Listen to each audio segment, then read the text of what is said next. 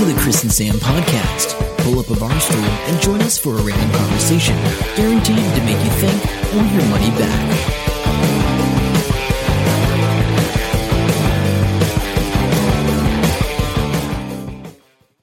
We're here at the Fieldays in the most amazing bus I've seen. In fact, that's the whole reason I'm here. I'm here with Peter Doak, who owns the bus, or has put the bus together, I should say.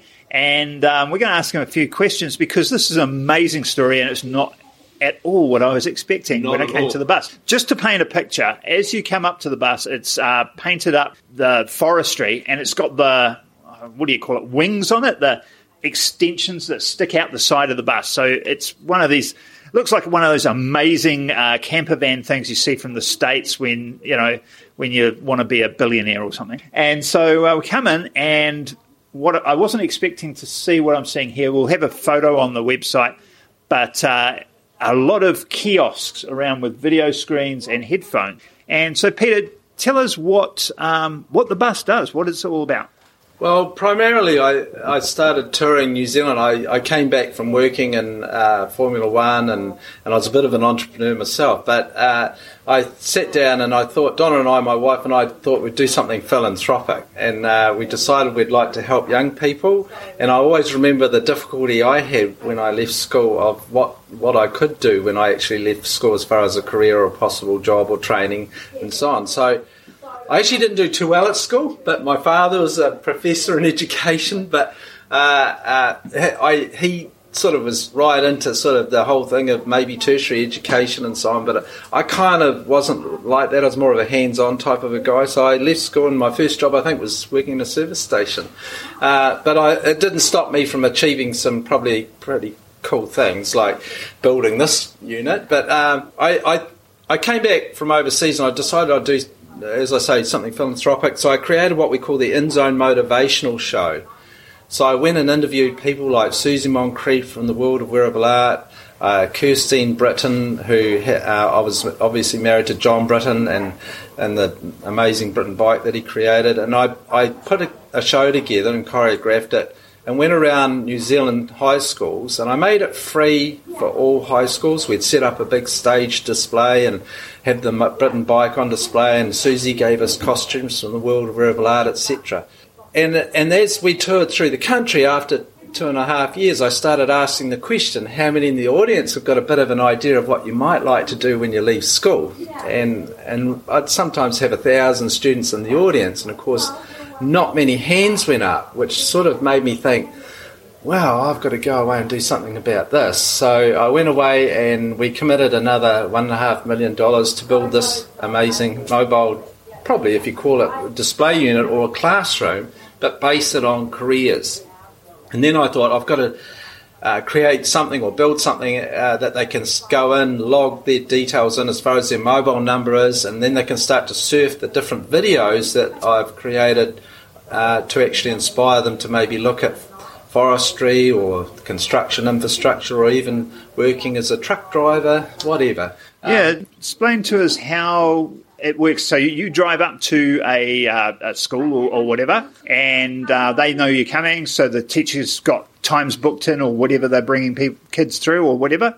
And so what happens? They come and line up outside the bus? Yeah, we can handle 26 students at a time. All the 26 kiosks have got the same information on them.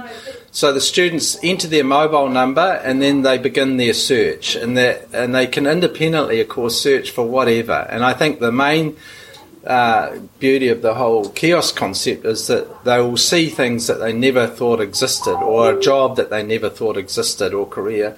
And so that what we're opening their eyes up to all these different opportunities. And to be fair, on careers teachers today, their job is probably harder than it was even back in when I was young, and so on. So because things change so quickly now that it's like, well, this is a career. Oh, actually, no, that's gone. And there's 3 more just popped up that nobody knew existed. So, I get that. And so you go all around New Zealand or just the North Island? Or No, we go right through. We've just come down from the Bay of Islands, Northland, and we're heading south, and we end up in Gore and Invercargill in round about October this year. So it's full on.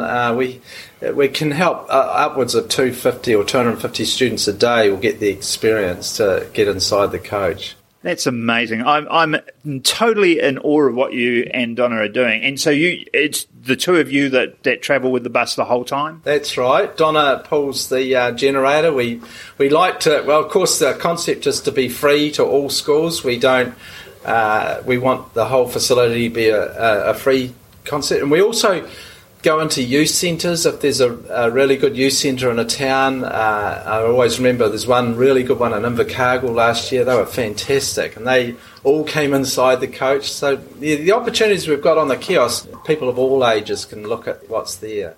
Yeah, and I really can't stress enough, this thing looks amazing. It's just incredible. You got any questions, Sam? Probably a lot. So how long's the bus been around? I built it about 6 years ago. So we've had probably close to 1 million, maybe 1.5 million students through the coach. Awesome. Then, are you getting feedback from the back end from the first lot coming through, and are you hearing success stories? Or is it still a bit too early? Well, not really. Because we go from school to school, it's very hard to then go back and say, oh, how did you go? And of course, we can't be everything to everyone. No. What we're trying to do is connect them to the specific organisations that can help them. In other words, we're really a driver to the websites of the organisations that are represented, whether that be Massey, Canterbury University, or the forestry industry or construction industry. They can create a website, and in fact the Civil Contractors New Zealand just created what they call the Epic Work website. And it's a fantastic website. They've spent thousands of dollars on their videos, but how do young people know it exists? So what we become is the driver to those students and make that connection. I think this is an amazing initiative. I wish something like this was around when I was younger. It's so good. So where can people find out more about this? Have you guys got your own website? Yeah, they can just go to www.inzone.co.nz and my details are there, and if they'd kind of like us to even visit their high school in their town or their youth centre, by all means get in touch. But yeah, the great thing about this, even coming here today, is on the Mystery Creek Fieldays, has been fantastic to meet other organisations that would like to showcase their opportunities as well. Like we had the CEO of the Rural Contractors in the bus yesterday, and it blew him away, and he said, well, we'd really like to offer, get our information on the kiosks and even look at sponsoring kiosks into the rural areas, the small towns, because we've got those businesses in those towns, and we can offer jobs to those local young people as well. So you get it there. It's been great. And it's yet another example, in a way, of, man, that's so obvious. Why wasn't it done before? You know what I mean? The kiosk in the town. It just makes so much sense. Thank you very much for your time. Really appreciate that. We'll have the link to the website in our show notes, and well done. Oh, thank you. Nice to meet you guys. Really cool. Hope you enjoy the show. Make sure to subscribe, and we'll catch you next week. Don't forget to tell your friend.